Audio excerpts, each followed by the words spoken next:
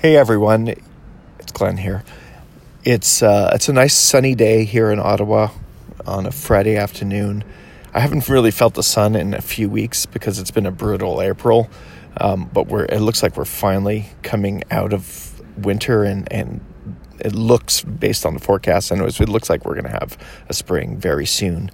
Maybe this is day one. It's just the beginnings. Anyways, I'm not here to give you a weather forecast.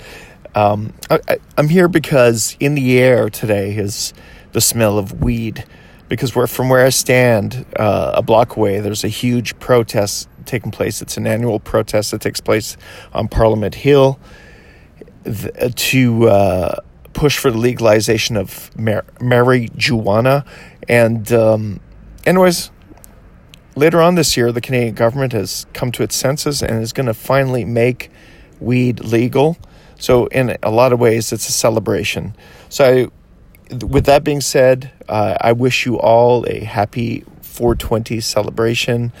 I'm personally not partaking right now because I'm a responsible human being. I have to drive, but I might be chilling out later on tonight. So anyways, happy 420. I hope you're all good.